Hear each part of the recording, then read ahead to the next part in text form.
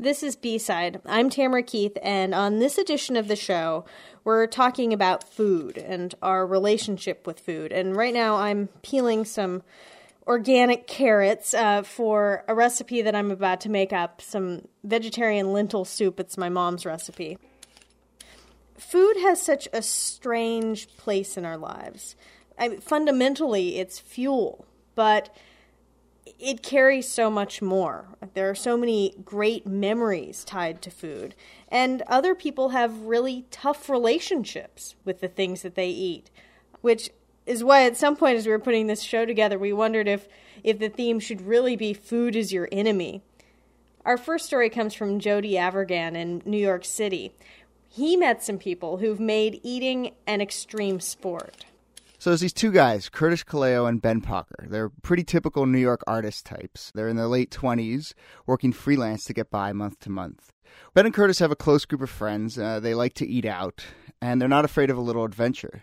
But on the first Tuesday of each month, they really take that to its most disgusting extreme. Goat's eyeballs, live octopus, chicken butt, raw liver, fetal duck eggs, tripe, lamb's tongue and pork belly. The time we went to have guinea pig. Good God, guinea pig? I mean, who are these guys? So as it turns out, Ben and Curtis are the organizers and the most zealous members of a group that gets together once a month to explore the most exotic cuisine New York has to offer. The club got its start the way most great ideas do, with a conversation over dinner. Here's Curtis. After having ordered about the 100th Caesar salad and sat with people who happily ate away at that, I was looking for other people who wanted to eat strange and unusual things. So one night, Ben and I got talking, and we decided that what we should do is start this Gastronauts Club. That's right. They're called the Gastronauts. Boldly eating where no man, So as far as I'm concerned, the brilliant name alone pretty much requires them to follow through with the idea. And follow through they have. For a recent meeting, I joined the group as they hopped on the Rickety 7 train out to Long Island City, Queens. This was to visit the Rudar Soccer Club. This place, Rudar, it's not so much a restaurant as it is a beer hall, but it also happens to serve really amazing, authentic Croatian cuisine. There's old men playing checkers and cards upstairs as we walk down into the basement. As we're sitting down, the owner comes over to discuss the menu with Ben. So what are we going to have? Do you want polenta? Polenta with the skate. Yes. Because it's the fish, and it's better you have fish, at the same time. I agree. It's good? Yeah, it's good. Without delay, out come plates and plates of the first dish. This is sautéed skate. Now, for my money, skate is probably the ugliest creature in the whole sea.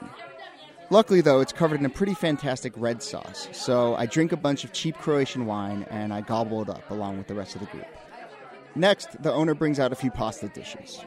There's two dishes here. One's fusi and one's gnocchi, and they both have the same sauce, unfortunately, and kind of big chunks of mystery meat. And enjoy.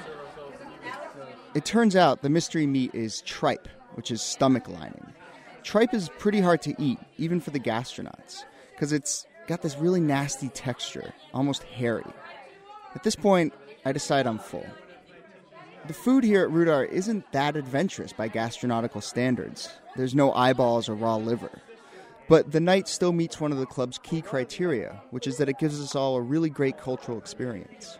Yeah, it's really an excursion. And, most places in the world are relatively poor, and they have to eat all parts of the animal, so they develop their cuisine around all the various parts. So it's not just chicken breasts. It's not just chicken breasts and bagged salad and thighs. It's chicken butts and goat's eyeballs. Our evening at Rudar has now extended into its fourth hour. All of a sudden at the table appears this unmarked bottle of clear liquid. Ben grabs it and starts pouring shots for everyone. Caught up in the spirit, Curtis tells the story of perhaps the most famous gastronaut outing ever. This is the time they all went to Koreatown to search for live octopus. It was like we'd stepped into a Korean village. It was like bare cement. There were tanks lining the right side of the wall, full of these exotic animals that I'd never seen. We said, okay, so do you serve live octopus? And I made a kind of motion with my hands to show the octopus, and they said yes. And it was extraordinary. Put on this incredible feast with live squirming octopi, the limbs of which they cut off and then fed to us. Yeah, I don't know how the idea to eat live octopus really came up. I think I'd seen it somewhere, read about it somewhere. We just started talking about it. Yeah, and it's sort of a unique Korean delicacy. I mean, it's in some sort of seafood towns in Korea. And there's all these stories, you know, sort of, as you start to read about live octopus online, you know, there's a horror story here about someone eating an octopus and it opens up live and in their throat and suffocates them. So we thought that would be fun. Yeah, that doesn't sound like too much fun to me. I mean, skate and tripe is one thing, but squirming octopus? Why did the gastronauts do this?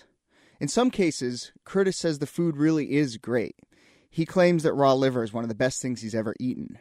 But when it comes to lamb's eyeballs or giant Nigerian slugs, what's the motivation? Is it bragging rights? Are these guys masochistic? You know, part of me thinks that the gastronauts do this just so that they can have great stories to tell. The idea behind the club isn't just a fear factor sort of style of dining. It really is to get people outside their sort of comfort zone. And part of it's the group mentality that makes it easy for people to eat this stuff. You know, when you have 15 people around you, 20 people, and everyone's sort of, you know, picking at this and then diving in, it makes it a lot easier. Yeah.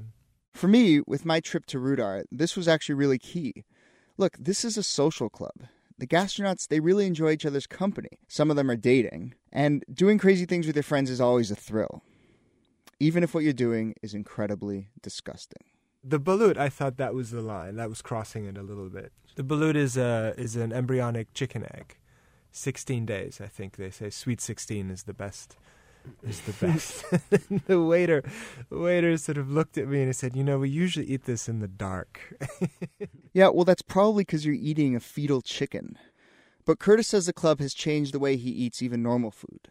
It's definitely made me not afraid of anything. You know how you're in a Chinese restaurant or in a Japanese restaurant or something like that, and you look at the menu, you're not exactly sure what it is, so you sort of stick with what you know. Nope. I definitely, after this club, I go everywhere. I eat anything. Recently, the gastronauts celebrated their first-year anniversary. Ben and Curtis asked the group which one place they wanted to revisit. The winner? The group's going back to Koreatown for more live octopus.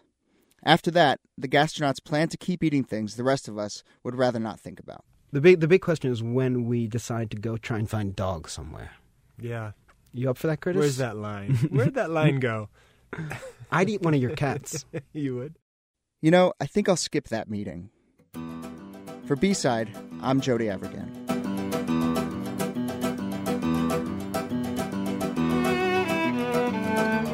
Jody comes to us from WFUV in New York.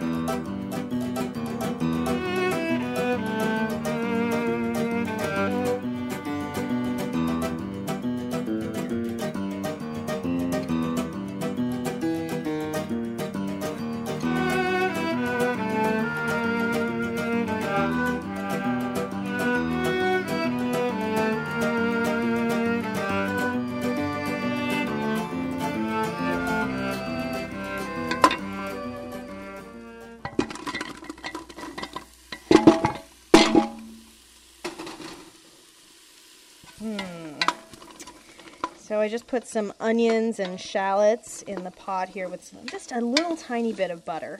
And this is going to form the base of the lentil soup that I'm making tonight. Whoa, onions. Oh.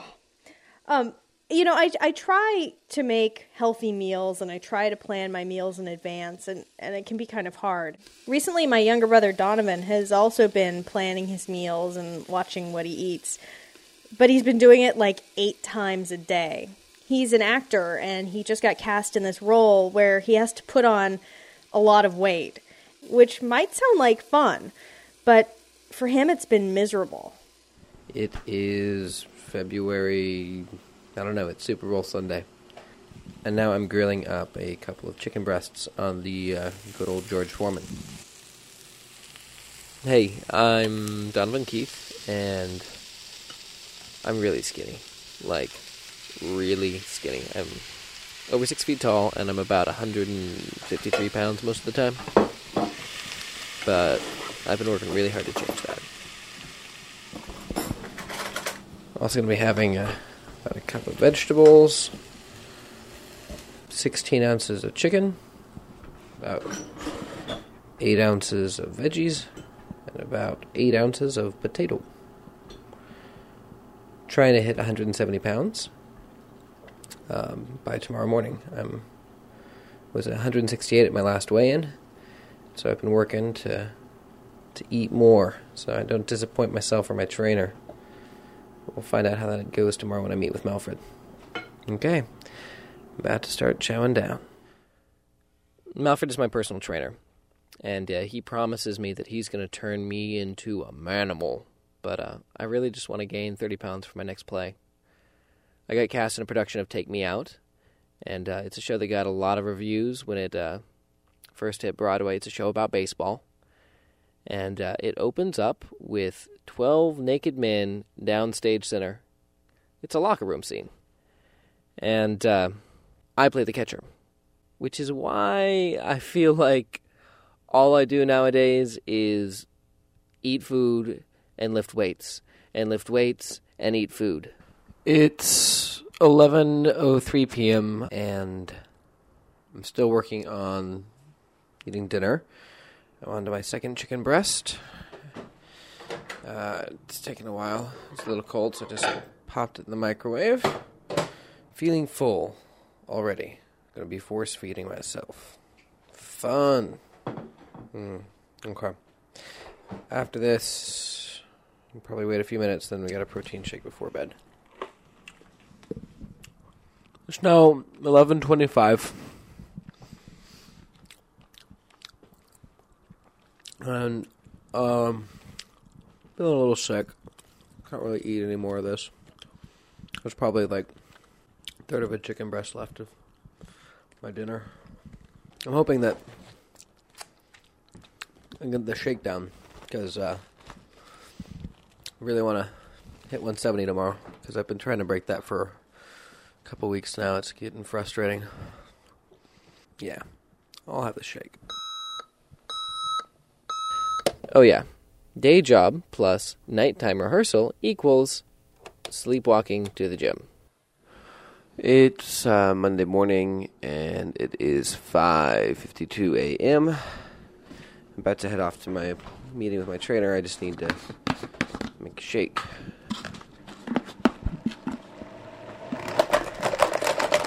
I have to eat 6 meals a day. I need to get at least 100 grams of protein.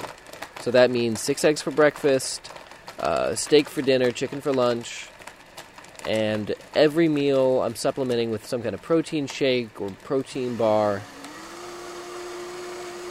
I'm eating 4,000 calories a day.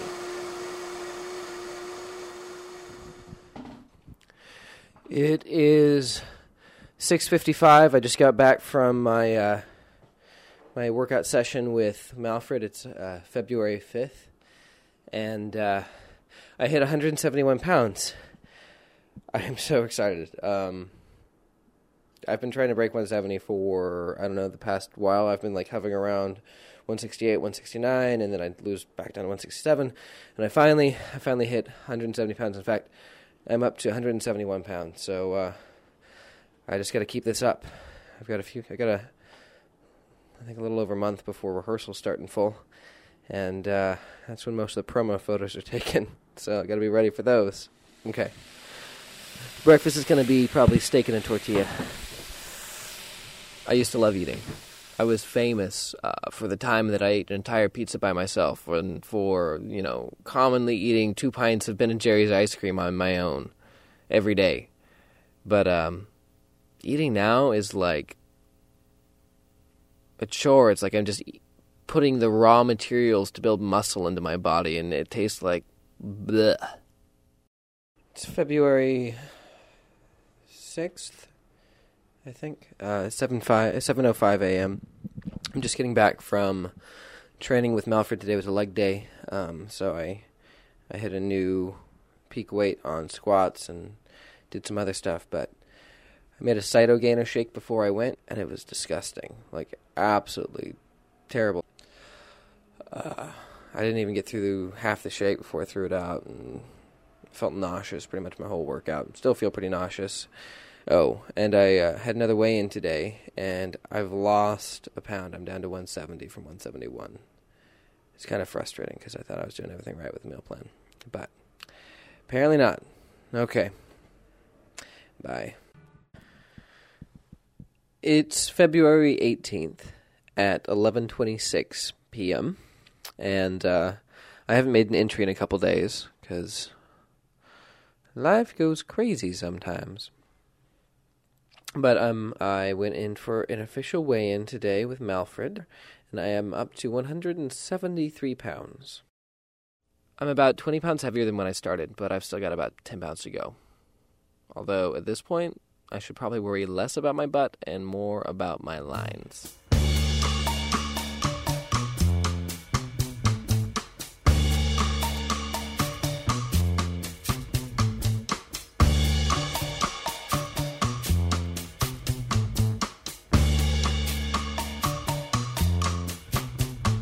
Donovan Keith is an actor and high school teacher who lives and continues to eat a lot of protein in Oakland. This is what I've had so far. So for breakfast, I had 6 eggs with a little bit of onion in them, and 4 pieces of French toast and a really tall glass of orange juice. And then for lunch, I had a foot-long cheesesteak sandwich.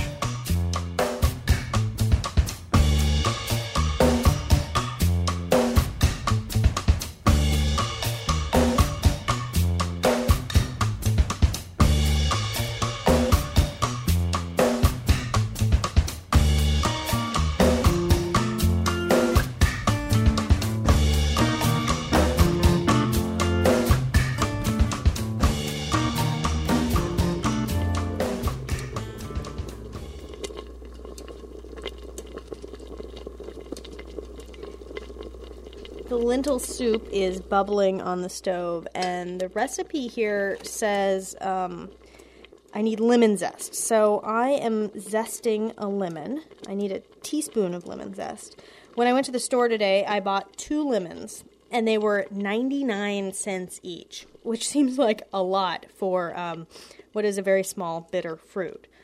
The reason that lemons and oranges are so expensive right now is because this winter there was a huge freeze that devastated, virtually knocked out the citrus crop in the Central Valley.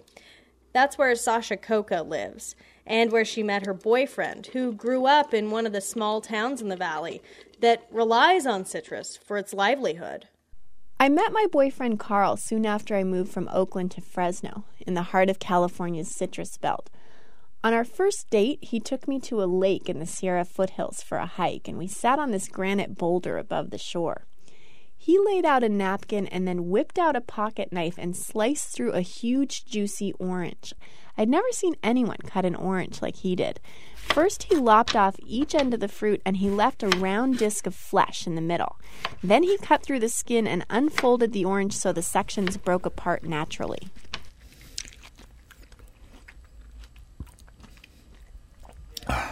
That is a good orange.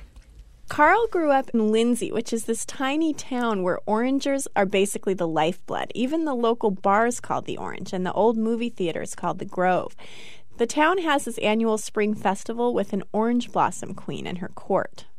A few months after we started dating, Carl took me to the festival.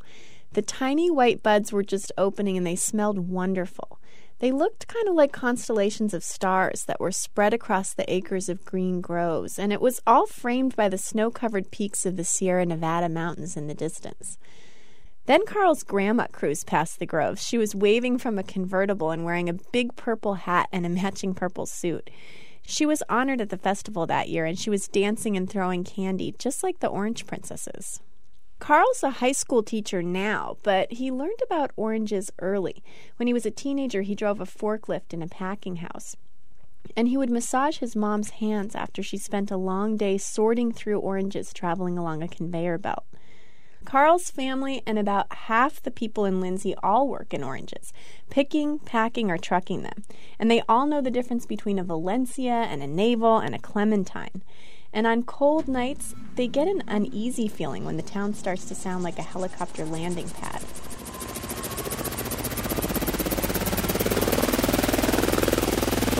That's the sound you hear when farmers are firing up their giant wind machines.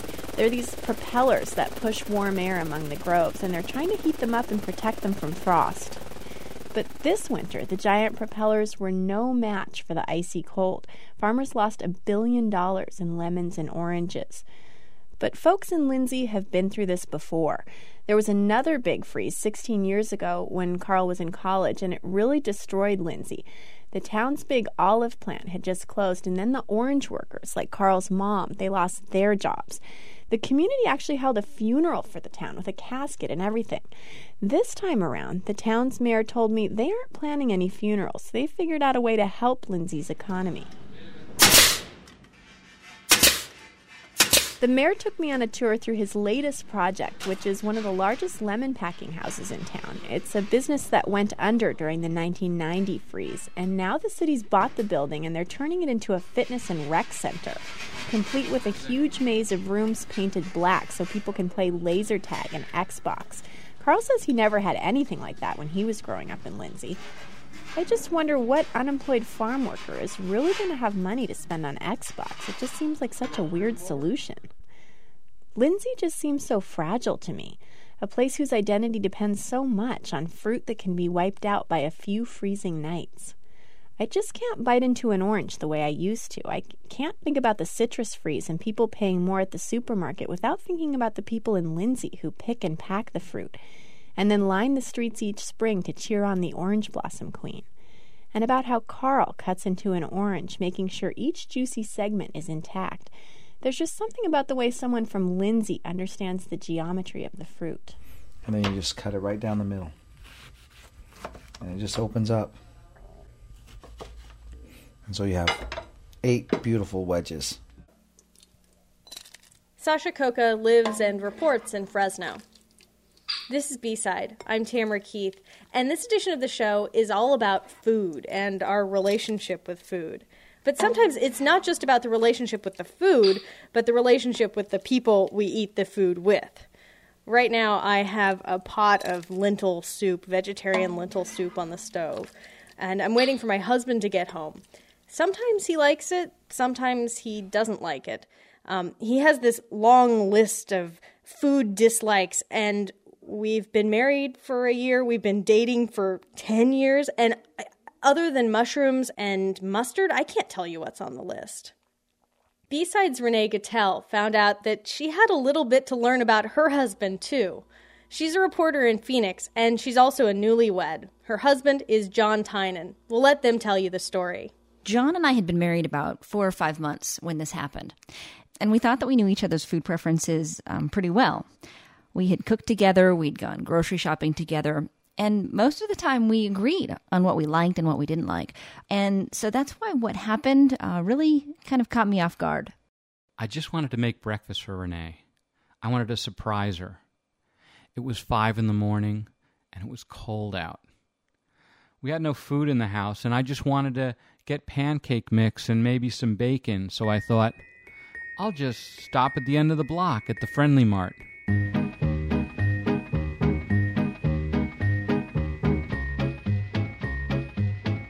I was asleep the whole time. I just had no idea. I was in dreamland.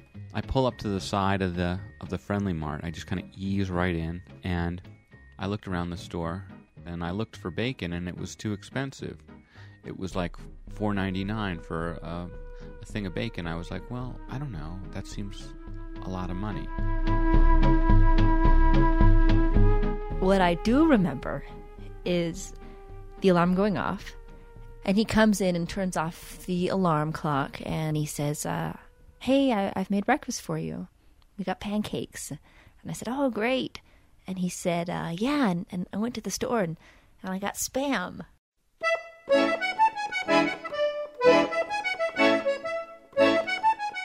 He goofs around a lot. He's a joker, so I just completely thought he was kidding. And she says, you're kidding, right?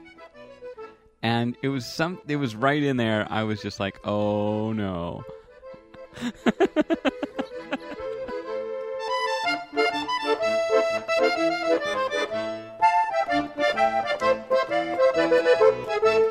And she's like, oh no, that's okay. Sure, I guess. Fry it up. And then I realized, okay, You have to take this seriously, Renee. There actually is Spam in your house right now, and you're going to be called upon to eat it shortly. What are you going to do? I go back into the kitchen, and then I open up the can, and I'm not feeling that great about it. I'm like, oh, well, just open it up, and I'll make it anyway. I guess I have to make a mistake sometime. But I try real hard. I slice them thin, and I try and cook them to their crisp. He cooked it. He fried it right up, just like you would eat bacon. And I stumbled out, and I had it for breakfast, and it wasn't that bad. It was kind of dense, but it was salty. I like salty things. I ate it, a slice or two. You ever see that Charlie Chaplin silent movie where they eat a shoe? It was kind of like that. It was a salted sole of shoe.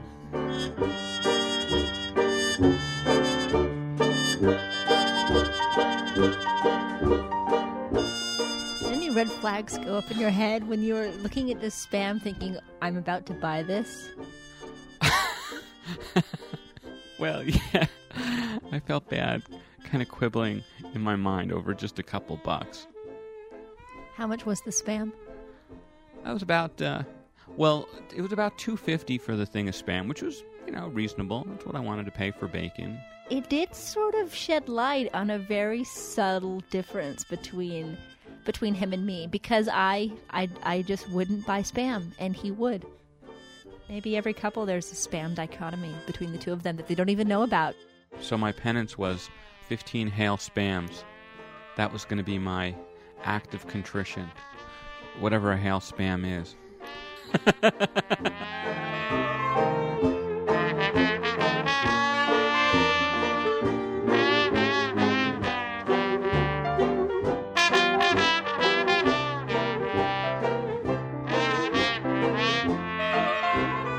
That was John Tynan with his wife, Renee Gattel.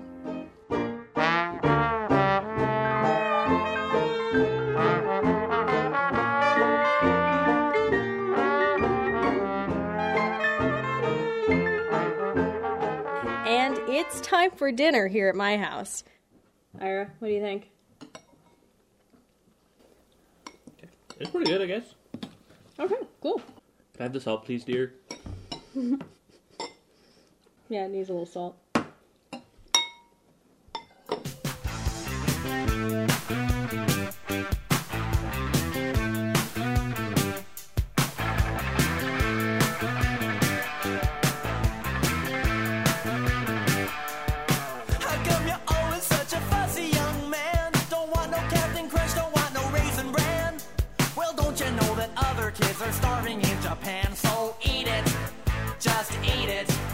That's all for this edition of B-Side. Our show was produced by Claudine Zapp with production assistance from Mia Lobel.